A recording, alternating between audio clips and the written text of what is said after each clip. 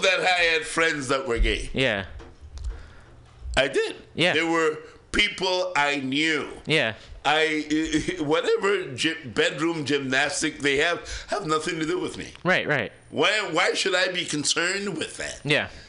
And he told me how he hated them. Well, he accused his brother-in-law of being gay. I mean, this guy married your sister, has children, and then you swear, and then one day he pulled out a picture of his brother-in-law. Said, look at this guy. This guy's a faggot. Sounds like he had a crush on him. I'm like, whoa. Like, this is it. You're now walking with a picture of this man in your wallet. Unrequited love. Yeah. And then one day he was talking to my girlfriend at that time in the 70s, and he said, he slipped, and he said, my old man. Yeah. Like, what did you say? Yeah. What did you say? And it's closeted people are the most bigoted people. Absolutely. It's like all those politicians who pass like anti-gay legislation and then are caught. Look at the Republicans in the society. Oh, yeah. That have been busted. The other one that he knew the gay bathroom code with the foot signal. Yeah, Larry Craig. How did you know that, Grasshopper? Yep. Grasshopper, how did you come in touch with these secret signals that you are busted? And then what is ironic is a lot of the majority of them are Republicans that vote against gay people. And I feel the staunchest anti-gay people are gay people. And it's one thing. Sometimes. And it's absolutely. It's like one thing to be like struggling with your sexuality, because I do feel like it's fluid in in American culture. Like it's very stigmatized. We're very backwards when it comes to like sexuality and nudity, and so I recognize that. One, it takes time for folks to come to terms with it. However, when someone is outwardly being homophobic and passing legislation that harms people, that's when I feel like people should be called out on it. Exactly. If you're like, you want to be open about it, that's one thing. But if you're actively saying that someone else cannot do it, that's a problem. Yeah, there is no question about that. And that is that persecution by any other name is still persecution. Yeah. Why do you need, I've never understood this, why do you need to ostracize people and degrade them because they don't believe or act and do what you think they should be? Yeah. My personal philosophy is, why can't just people be? Exactly. You know, they are law-abiding citizens, pay their taxes just like you. Yeah, and if they don't pay their taxes, why are you in their bedrooms? Yeah. My philosophy is that I am not in anybody's bedroom. Yeah. You know, there are some people that thinks that they can cure gay people. I mean, I saw your email about Umar Johnson. Yeah. I mean, I am a great proponent of Umar Johnson. He says a lot of good things, and then also a lot of things that are a lot of great problematic things. Yeah. I mean, he talks about Marcus Garvey and his movement and what he does is based in the teachings of Marcus Garvey. I am a descendant of Marcus Garvey. I go around the world and the United States talking about Marcus Garvey. Yeah. And Well, Umar thinks it's a psychologist. Umar thinks most psychologists are optimists, and Umar thinks that he can change people that were gay, and he knows the cause of gayness. Yeah. I don't know what makes a person gay. That's just me. Yeah. I never studied psychology, but I read psychology. He thinks that he can reprogram people that are gay. I said, you have millions of people. You're going to reprogram who don't need to be reprogrammed at all. You know what I'm saying? Yeah. Is that it's ridiculous. Yeah, and it's offensive too. It is very offensive. Yeah. You know, I don't like your lifestyle, so I can reprogram you to what I think should be your norm. Yeah. But that is wrong. It is wrong on many levels. And on the first level is that you don't have the right. Yeah. You do not have the right to tell someone what they should be. Right. What they should be. I am a black nationalist. Most black nationalists, from what I've heard and from what they've told me, is that most of them are, they say, they're homophobic. I don't consider myself a homophobic. Yeah. Well, you know, I have a lot of gay people in my family. Yeah. They love me. Yeah. They love me for who I am. Right. I don't judge them for their lifestyle or whatever practice they do. Yeah. Because it is not my business. My philosophy and where I draw the line is that it is not my business. Why are you in people's bedrooms? Yep. I mean, my question is this. Why are you in people's bedroom? Yeah. I am not in anybody's bedroom. Yeah. I'm in my bedroom and I know what I like. Right. You know, I know what I like and what I do. But this should not be a concern. Exactly. You know, where I disagree with Umar is that, why is this a concern? Mm-hmm. Why are you concerned with other people's bedroom gymnastics? Yeah.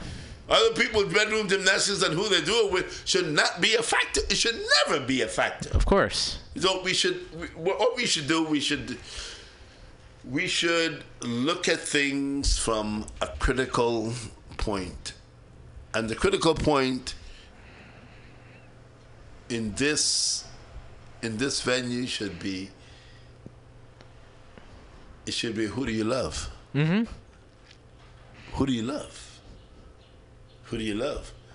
Not that I am Dr. Da-da-da-da-da and I can cure you. Yeah. I can cure you because I feel that with my psychological training in the institution that I will reconstruct who you are and tell you who you should be. Yeah.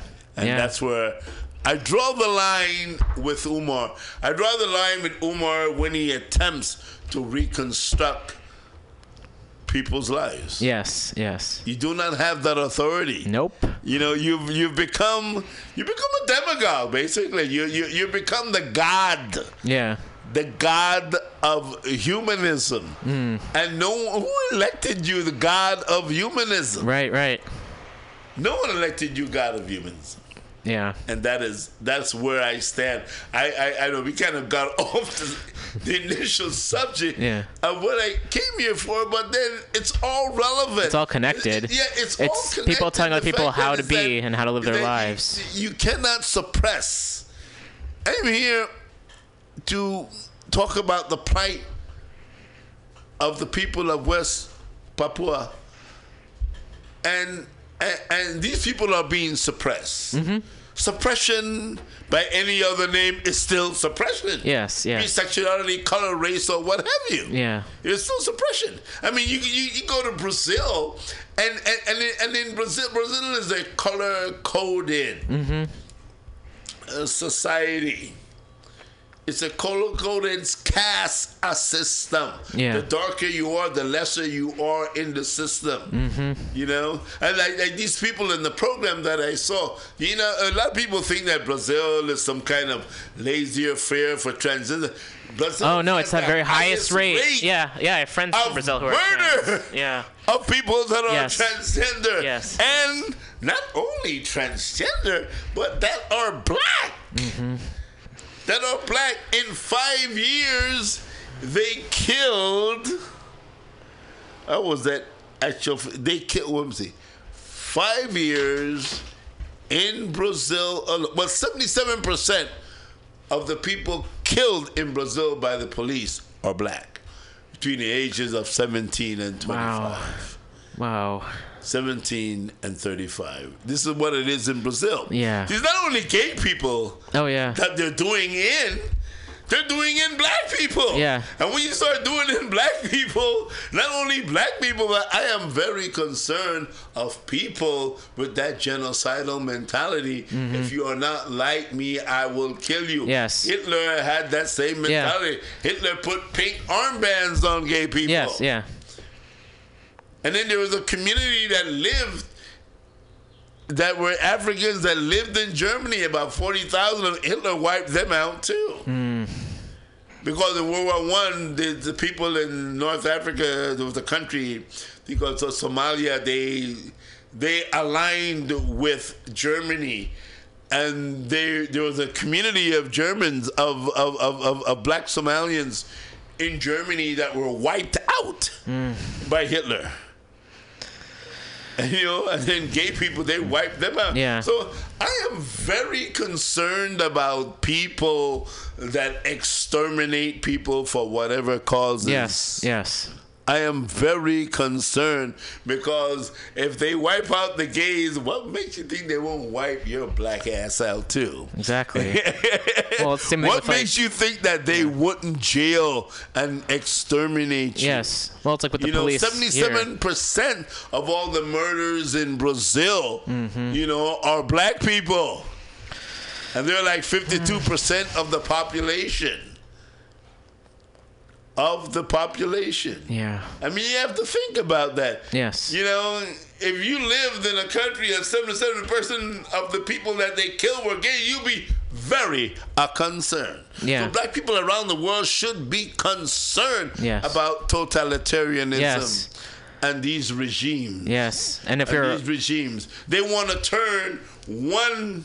They want to turn a segment of the society against the other instead of against them, right? That way instead of against them, they have the power. We're going to pick the enemy. Right. We're going to pick the enemy and exterminate them based on what we think should be the norm, what our society should be, and that is wrong. Yeah. From a historical perspective, it is wrong. I have seen it, and it is totally wrong. How did they get away with this? People say, well, how did they get away with this, you know, in the 30s and the 40s, and how did Hitler come to rise? How did Trump come to rise? Yes, yeah. How did he people looking for a scapegoat, a household name based on what is bigotry? And the media propping him up. And the media, they were behind it because they made money. Make money off it, yeah. He made money off it. As in, slavery existed not because of a hatred of black people. Slavery existed because of the greed of money and profit. This is why slavery exists. And then it manifested itself into hatred. Yes. It became part of their psychology eventually. Yeah. And it still exists. Yeah. And it still exists. You know, a lot of the people around the world don't know what's going on in West Papua. Yeah. They don't know. They don't know because they don't even know where it is. They don't even know that the struggle even exists. Yes, and until I met you, I didn't know either. Well, you know, it's that we have to expose each other to truths around the world. Yeah. See, there is a world order of justice. There is a world order of justice. There are people like you in Holland, in Germany, in South Africa, all over the world, there people exist that don't agree with what they want to tell you is the norm. Mm-hmm. You take America, 6 corporations own over 90% all the media.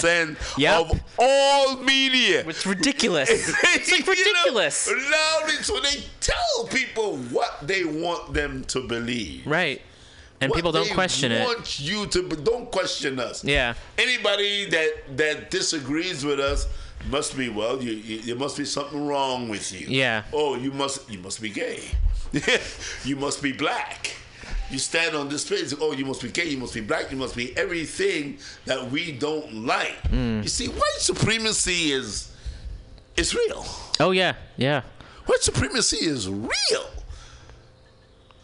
And then I said in World War II, what you had is that the Fourth Reich defeated the Third Reich. You see, and is the Fourth Reich any better than the Third Reich? They have the same practices. Mm-hmm. You take the syphilis experiments, that they did in this country for over 40 years on black people. Yeah, you take that and the prisons, and the prisons. Yeah. Were you over 65% of the prison and 13% of the population? Right. 77% of the prisoners in Brazil are black people.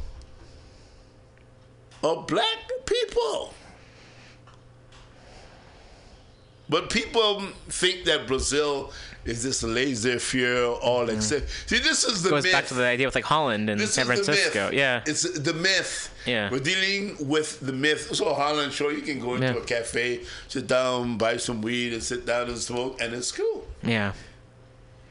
So that's their social order. Right. But then their governmental agencies deny people the right to express themselves by showing your flag. It is an offense to them. There is the government, and then there is people. I always draw the separation. I will not denounce the people. I don't see it as the people of Holland speaking. I see it as the government of Holland speaking, because they are behind. The only reason that what the Indonesians did exist is because the government of Holland sanctions these actions. I see. They sanctions these actions because there is an economic tie. Economic tie. And one of the economic ties is that there is gold in West Papua. And this is why people are displaced and are subjugated to this genocidal practice that is common and everyday. Yeah. And it reminds me of just like with the U.S. going into the Middle East for oil. It's exactly. Like the same thing. Have you ever noticed that they only attacked the countries that had oil? That's a weird coincidence. Isn't that something? That's odd. Isn't it ironic is that they attack people that have oil? I don't know if you ever heard the interview with Amy Goldman and Wesley Clark. Oh no, that is definitely. Please Google it. Okay. I tell people, please Google it, because you know what Wesley Clark said before Obama was even elected. Yeah. Wesley Clark said that they were going to attack 7 countries in North Africa. He said this with Amy. It's a must see, because it tells you that has nothing to do with Obama. Yeah.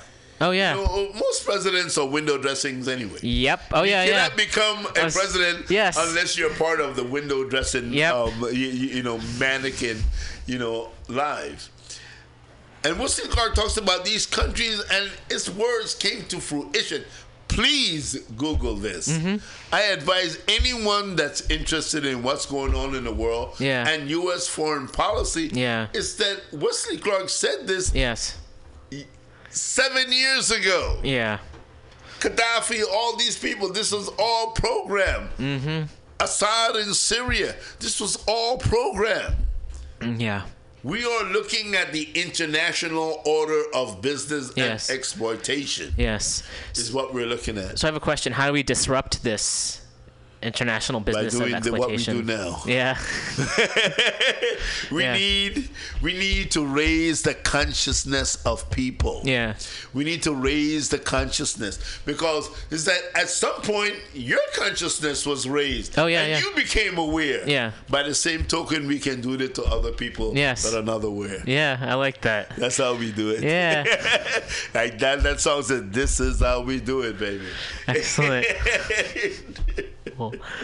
Well, thank you so much for sharing. It was a pleasure to come here and to talk about what I saw. Yes. What they're doing, what the people of West Papua are doing. Yes. And how they wish to have their land and country back. Of course. It was a sovereign nation attacked in 1969, and the UN stood idle and did nothing. What does that tell you?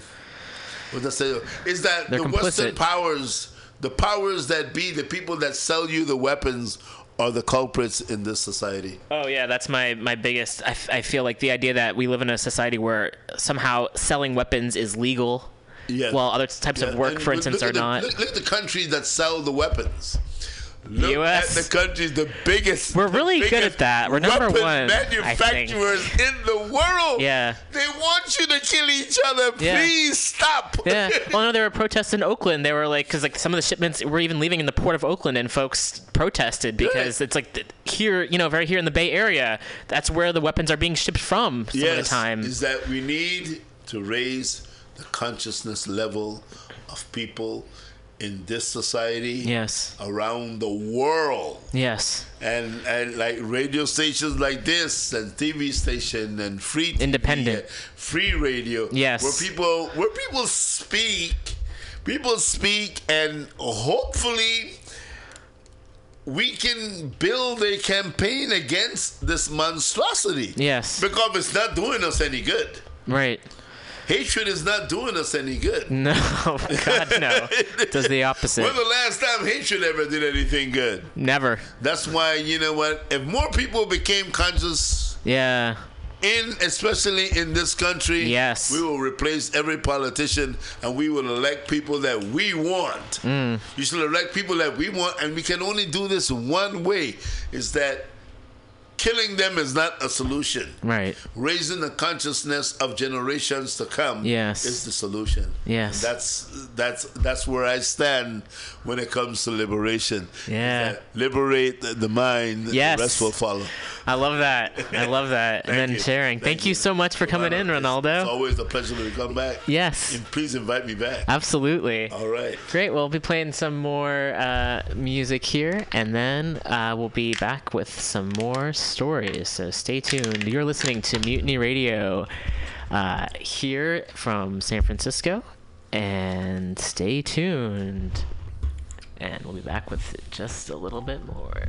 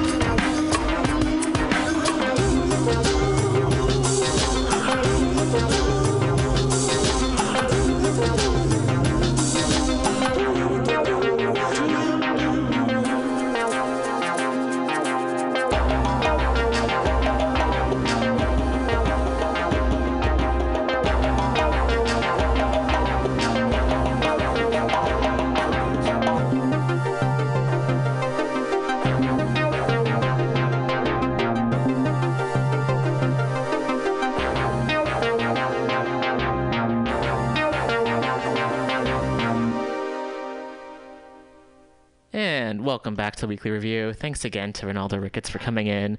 Always wonderful to talk to you and have some lively discussion and talk about what's going on in the world, and also just find the patterns, the global patterns of what's happening. So a little bit of local news. There's an article in SF Weekly. I'll just give you the headline. Folks are welcome to read more about it. This was written by Chris Roberts.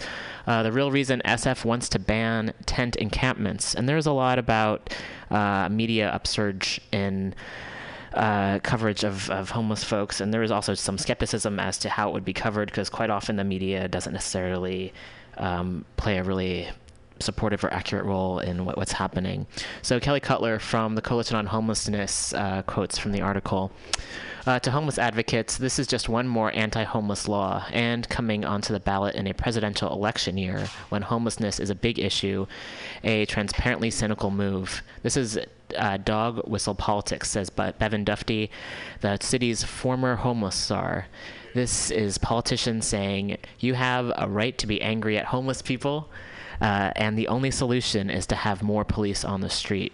And this was also similar to with Pride, the idea that using the Orlando as a reason to increase police presence, when many folks believe that the idea of having more police makes people feel less safe. Another article from globalpost.com. White Americans are the biggest terror threat in the United States. You can check that out on our Facebook page, and that's facebook.com/weeklyrev. As well as from Mike.com, what Baina El Amin's assault case says about racism in the LGBTQ community. And this was a case of this happened in Chelsea, I think last year or so. Some drunk white couple got into an argument with another man. The man, who happened to be black, defended himself, and then he was then arrested. And the way the media spun it was that he was homophobic when he in fact was gay himself. And the way the press was kind of using this was to describe him very unfairly, just this kind of describing him as a black homophobe, when in fact he himself is gay and was just defending himself. So you can find this article at Mike.com, and I recommend checking that out. So wanting to move along, as I said before, there's just so much to get to. I always just want to get to so much, and it feels tricky trying to give equal time to everything. But seeing as we have a limited amount of time here, I want to do my best to at least announce and speak on all the different things that are happening, and again trying to find connections to all that is happening. So I'll be getting to the Supreme Court decisions in a little bit, as well as the Brexit, and I've have some friends in England who are commenting on it, and folks there are pretty heartbroken by it. So there was also, of course, the attack in Istanbul, which happened, and so I was going to just read a little bit about that as well. Oh, yes, quite a bit is happening, and so I will read. There's an article, stories of some of the Istanbul airport attack victims, and you can find this at dailysabah.com, and that is dailysabah.com. And I'll read a little bit about this. On Tuesday, 44 people were killed, including 19 foreigners, and 237 injured after three Daesh-linked suicide bombers attacked Istanbul's main Ataturk airport, one of the deadliest strikes to stun Turkey's most populated city. After the brutal attack on the civilians, the heartbreaking stories of the victims began to appear. They were young, old men and women. Here are some of their stories. Palestinian officials say Sandos Sharim and her 3-year-old son Ryan both succumbed to their wounds Thursday. The two were in Istanbul for a Ramadan vacation along with her husband, who was injured. Turkish officials raised the death toll by 1 on Thursday. The discrepancy could not immediately be explained. Already listed as dead Wednesday was a family friend, Nisreen Melhim, 28. She too was looking forward to a few days of vacation along with her husband and their 3-year-old daughter. Belhim and her husband worked in Saudi Arabia and planned to relax in the city before flying home to Palestine for Ramadan. They were caught up in the terror attacks shortly after the family left the arrivals terminal and was heading toward the taxi stand. We heard shooting from a distance, said Marwan, Nisreen's husband. The explosion went off. I found my wife bleeding and my daughter too. Nisreen died in a hospital shortly afterward, leaving her husband shocked and mourning. The ones who did this are brutal criminals, he said. How come they kill innocent people? Adam Kurt, 32, never forgot his parents and other relatives. Even though he had moved to Istanbul to work at the Ataturk International Airport, he made it a point to visit his family in the northwestern province of Bursa every weekend. He had worked at the airport as part of supervisory staff for nearly 2 years before the attacks that claimed his life, cutting short reported plans for his engagement and future marriage. His family held a service in front of their home in Bursa on Wednesday before the funeral moved to the mosque. Uzbek national Uborjan Ustabayev, 22, was a trader who frequently visited the country to buy wares to sell back home. Ustabayev had arrived at Istanbul's Ataturk International Airport Tuesday night with $12,000 worth of textiles when he was caught up in the deadly suicide bombing attacks. Close friend Kamal Han said that he had spoken by phone with Ustabayev shortly after the attacks. He loved Turkey and had many dreams, Han told the state-run Anatolia news agency. Terrorism destroyed both those dreams and his love of Turkey. Kaglayan Kol, 26, began working at Ataturk International Airport's ground services in 2014. He was killed as he waited for the bus to take him home. After studying biology at Osmangazi University in the northwestern province of Eskişehir, Kol had moved to Istanbul, but his frequent visits to his village were remembered by everyone back home. Kaglayan was beloved by all. Baspinar village administrator Kazım Korkmaz told state-run Anatolia news agency. Cole would frequently comment on social media about his patriotism. One such tweet read, "While my head might generally be volatile, my blood is not. Sure, I might occasionally have emotional ups and downs, but my heart has belonged to my country ever since my father first thought of me." His friends took to social media to commemorate Cole and condemn the terrorist attack. Could this really be happening? He was just making a living, wrote Serkan Osman. And I'll read one more. 2 days after the attack, Saudi Arabia says that subsequent checks on its citizens show that 3 Saudis were killed in the attack on Istanbul's international airport after earlier reporting that 6 Saudis had been killed. Saudi Arabia's consulate in Istanbul said Thursday that 4 of the 6 originally thought to be Saudi citizens were passengers on a Saudi Airlines flight, but turned out to be Afghan and Turkish passport holders. They also said that another Saudi who had been wounded in the attack had since died. Saudi authorities did not name the Saudi victims. And Fathi Bayudith was struck down by the attacks while apparently attending to family business. Quoting security sources in Tunis and Ankara, the Tunisian publication Business News said that Tunisian military doctor was in Istanbul to meet his son, who had joined the Islamic State extremist group in Syria and had been seen in the conflict zone. His family, with the help of Tunisian intelligence, convinced him to leave the group and return home via Istanbul, said the publication. The son, in his 20s, was arrested by Turkish authorities for extradition to Tunis, it reported. The Tunisian Foreign Ministry confirmed the death of Bayoud, head of the pediatric service of the Tunisian military hospital. But officials would not elaborate, saying details were personal and additional information had to come from the family.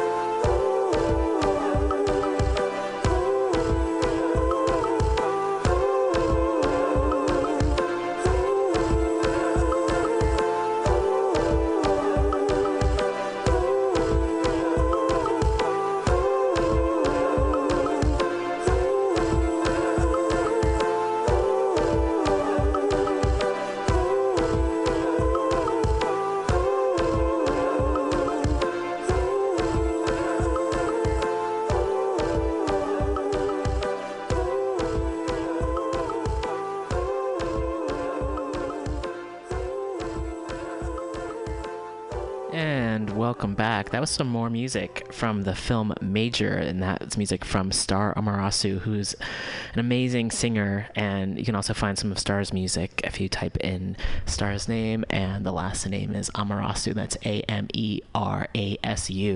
So please do check out some more of Star's music.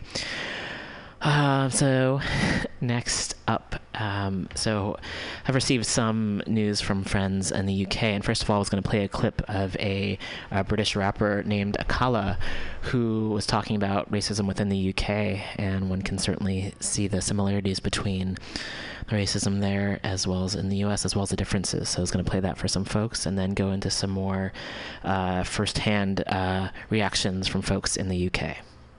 I think that when we talk about race, we tend to focus on individual acts of prejudice, which is why UKIP often come up, because they'll overtly say stuff that we find offensive. But unfortunately, the issue of race, if we understand it, is a lot more insidious, and it takes a lot more of a historical view to understand the difference between individual bias and structural racism and privilege. And the idea of Great Britain was intimately tied to the fact that Britain's invaded almost every country on the earth, literally. No, literally, there's a map, you can Google it. And so the idea of our greatness was intimately tied to this idea of empire, which was intimately tied to what Rudyard Kipling calls the white man's burden, to go and civilize all these stupid brown folks that have been writing and having civilizations for thousands of years. But let's forget all of that. And so if we fast forward to today, when we talk about structural racism in Britain, do we have the same institutional disparities in rates of imprisonment that they have in America? Yes, absolutely we do. Do we have the same disparities in terms of who's dying in police custody? Yes, indeed we do. In 2011, we were told we loved Libyans so much we wanted to bomb democracy into them. Less than 5 years later, we're leaving people fleeing the same conflict to drown in the sea, while giving a woman space in a national newspaper to refer to them as cockroaches.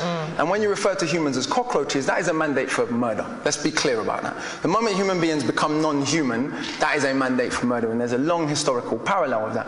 Today, Germany, the country that bombed this country, in our grandparents' lifetimes, so theoretically the grandchildren of Nazis can get in and out of England easier than the grandchildren of people from the Commonwealth who fought against the Nazis. And where do they come from? When we talk about immigrants, do we mean people from Australia and New Zealand? Didn't Boris Johnson go to Australia and say, hey, we're culturally the same? Was he talking about the Aborigines when he said that? We call them expats. Right. White people have such a different way of classifying themselves that white immigrants are expats, and non-white immigrants are immigrants. So when we say immigrants, if we go to border control, we can go there, Yarlswood, and we go and look at who's there. It's not a bunch of white people from New Zealand. So we have structural forms of privilege and bias that are much more insidious and much more difficult to overcome. The reaction to Africans and Asians coming here post-World War II, to rebuild the country after the Queen's German cousins bombed it, the reaction to them was one of general hatred. It's illogical. These people who had formerly been colonized by Britain had fought in both world wars. India gave 2.5 million volunteers, for those who don't know. When we talk about being saved by America in the war, we want to talk about being saved by India and Russia. That would be a bit more accurate. But that's a bit inconvenient. But the reaction to those people and their descendants has been one that is about structural bias and privilege. The greatest metaphor for this might be Canary Wharf and Tower Hamlets. Sure. If you look at that predominantly Bengali community that has to look at Canary Wharf every day, how many of those people work in Canary Wharf other than to clean toilets? I only got into that through grime. So the first thing, I'm listening to grime records and they're all rapping about E14. Yeah. And I'm going, where's that? And I'm like, Canary Wharf? Yeah, they're definitely not rapping about I suppose what I'm saying is not about saying that there's bias and bigotry everywhere in the world. The country my grandparents come from, it's pretty much generally accepted that they don't like gay people. But what's interesting, race even plays a role in that. In Jamaica, we have disgraceful homophobia. No one ever says it's because of Christian fundamentalism. Because even though it is justified in explicitly Christian fundamentalist terms, because only Muslims do bad stuff because of their religion. Because we know almost all the Muslims in the world are brown. Whereas when a German wings pilot crashes and kills 150 people deliberately, or the man in Norway killed nearly 90 people. I was in Australia when that happened. This is how uniform the agreement is that white people will be portrayed differently. The Australian media referred to Andres Breivik as having terrorist-like tactics. Yeah. I mean, to think about that. Yeah. This guy killed almost 100 people, and he's just almost a terrorist. And he'd written a crazy thing about Muslims. No, it's very clear. I mean, he was a terrorist by any standard. The idea that white is right isn't just a European idea. It's an idea that has had insidious implications, because no matter what, the 700 people that were left to drown off the coast of the Mediterranean, were they white human beings, they wouldn't have been left to drown. And they certainly wouldn't be called cockroaches.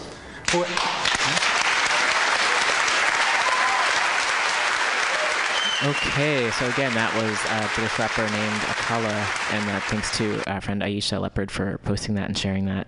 So Aisha and I were messaging each other shortly after the Brexit vote happened, and wanted to read a little bit of what Aisha shared with me, just to get a better sense for folks of us here in the States as to what's happening overseas.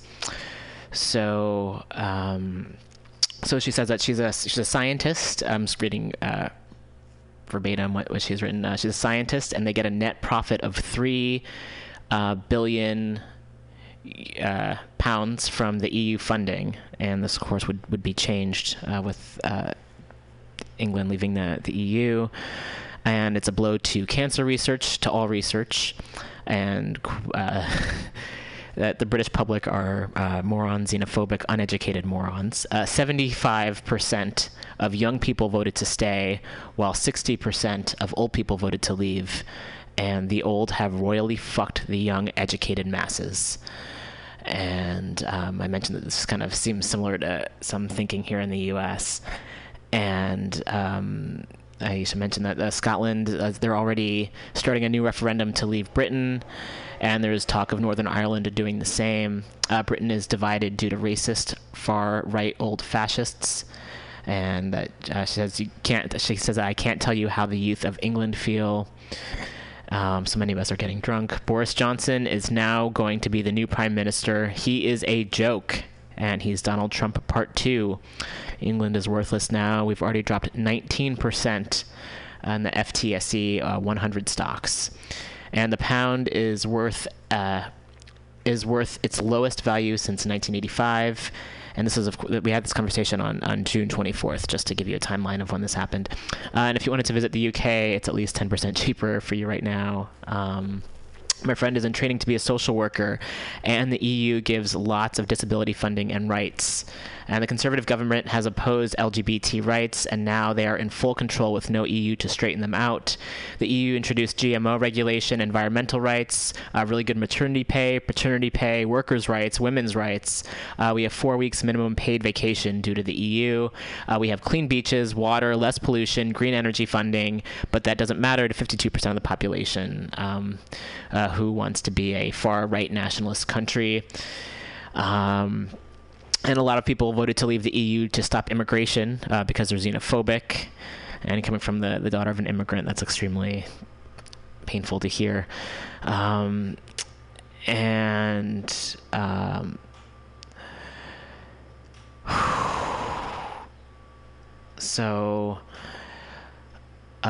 yes, also thousands of UK citizens are already looking into acquiring an Irish passport. The youth feel like they've been betrayed. Yes, so this is recognized. Reading this now, just kind of picking out the comments in the conversation might seem a little bit out of sorts in ways. I really wanted to just get the message across from someone who's there, what's happening, what folks are going through. And a lot of folks have said this is kind of similar to what would happen if I won't even say his name, but the evil Republican candidate, if he were elected, something similar, where a lot of people would feel betrayed, and the impact it would have on environmental and social issues here. Not even issues, but just the people on the planet, if folks who are far right get their way. And as a warning, just as a warning. So again, thank you to Aisha Leopard. I hope I realize I can't do your words quite justice, but I really wanted to share what you had to say and get the message across, because it really struck me. And I think there's this idea of kind of going back to one of the first stories, talking about when folks get upset and emotional, and sometimes politicians like, oh, you're being emotional, and to say that there's not logic behind the emotion is really, I feel like that's an attack, and it's really important to understand why folks are feeling the way they're feeling, and to understand the repercussions of these decisions that happen in the political sphere, both locally and globally. So with that, I heard a song. There's a couple more stories I'll get into before the end of the program. One is about the anti-fascists going in to disrupt a white supremacist rally in Sacramento, which also occurred during Pride weekend. And then I'll end on some positive, and there were some positive things that came from that, of course, stopping white supremacists from marching. although many folks were injured. Actually, I'll go into that right now since I'm talking about it. So a lot of folks are not aware of this, and I mean, it's this thing where it's like through word of mouth. I was talking to Ronaldo about this. Like, we only find out about certain things through word of mouth and through friends, and if I hadn't been connected to certain people, I would have had no idea that this was actually happening.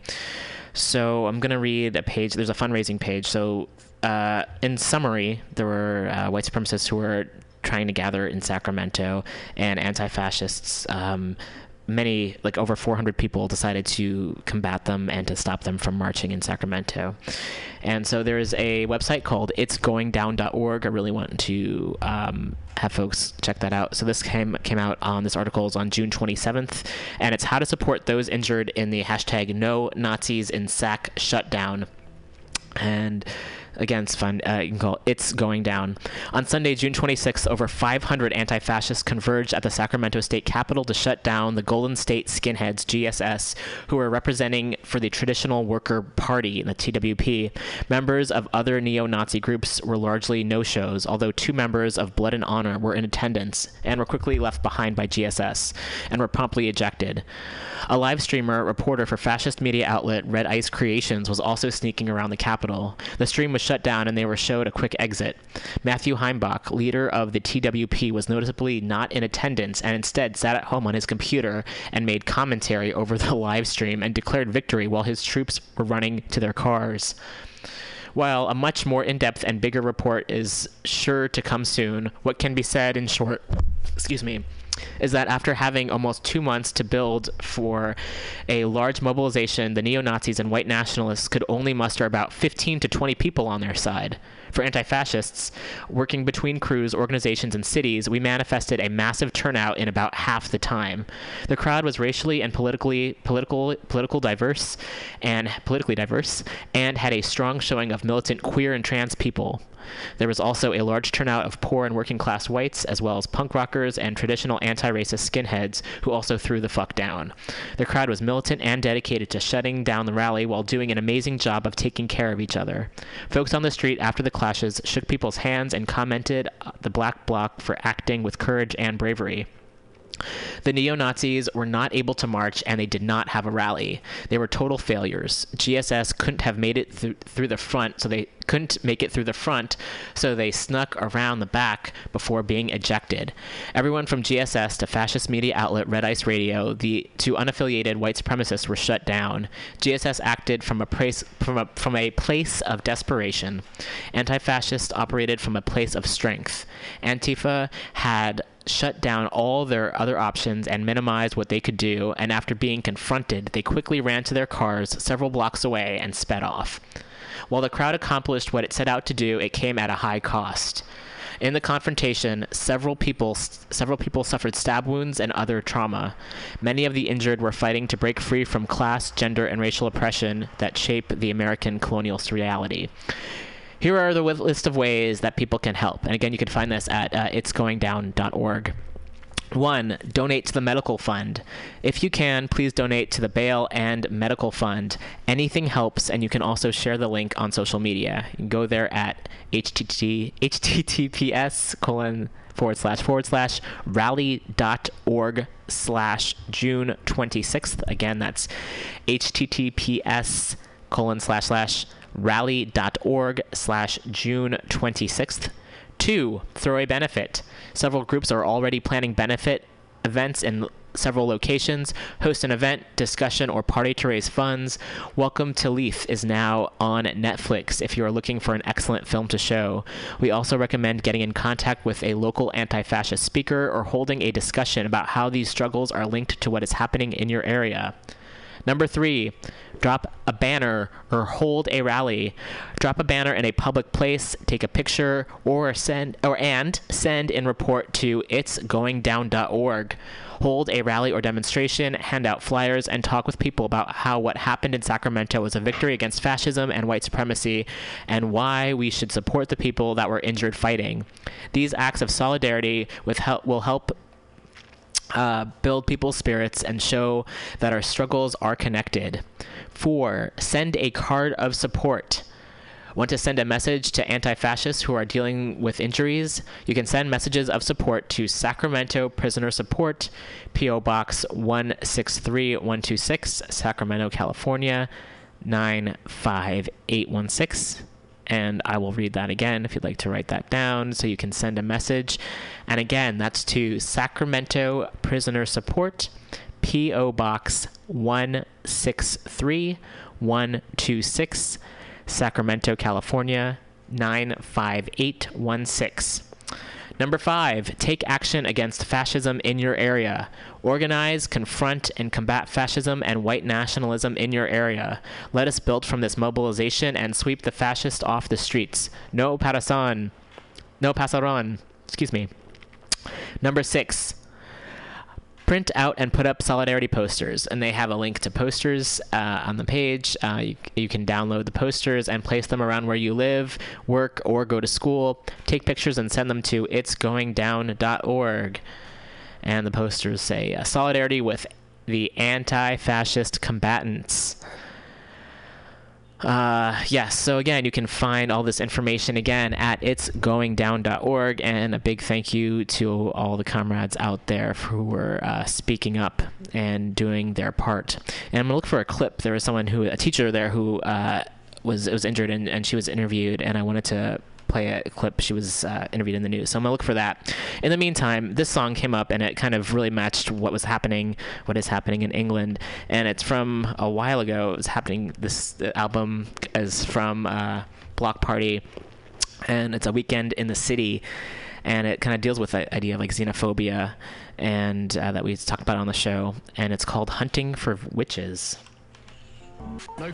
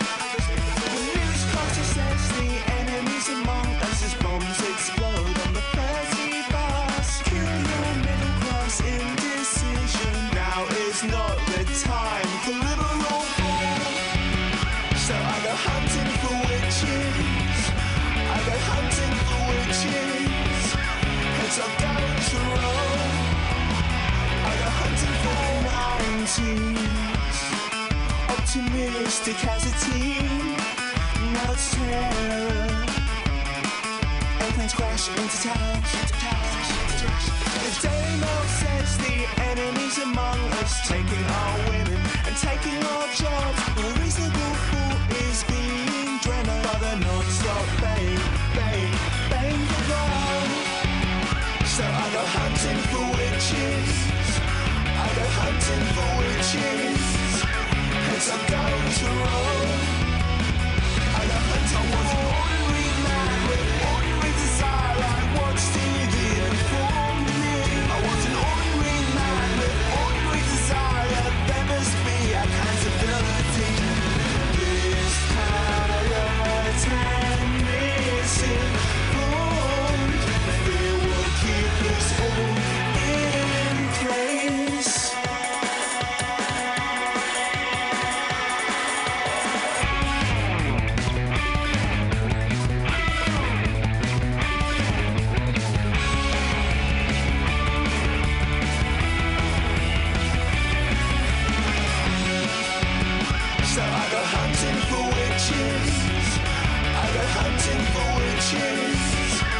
As I'm going to Rome, I go hunt. I was an ordinary man with ordinary desire. I watched TV informed me.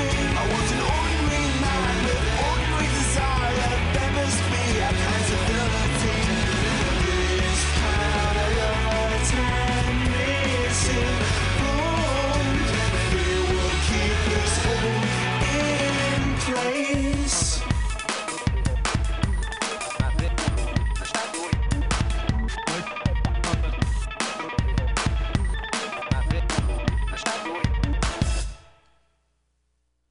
Okay, so that was Block Party with Hunting for Witches. All right, we're running low on time, so I'm going to get to the other articles real quick. First of all, I wanted to end on a positive note.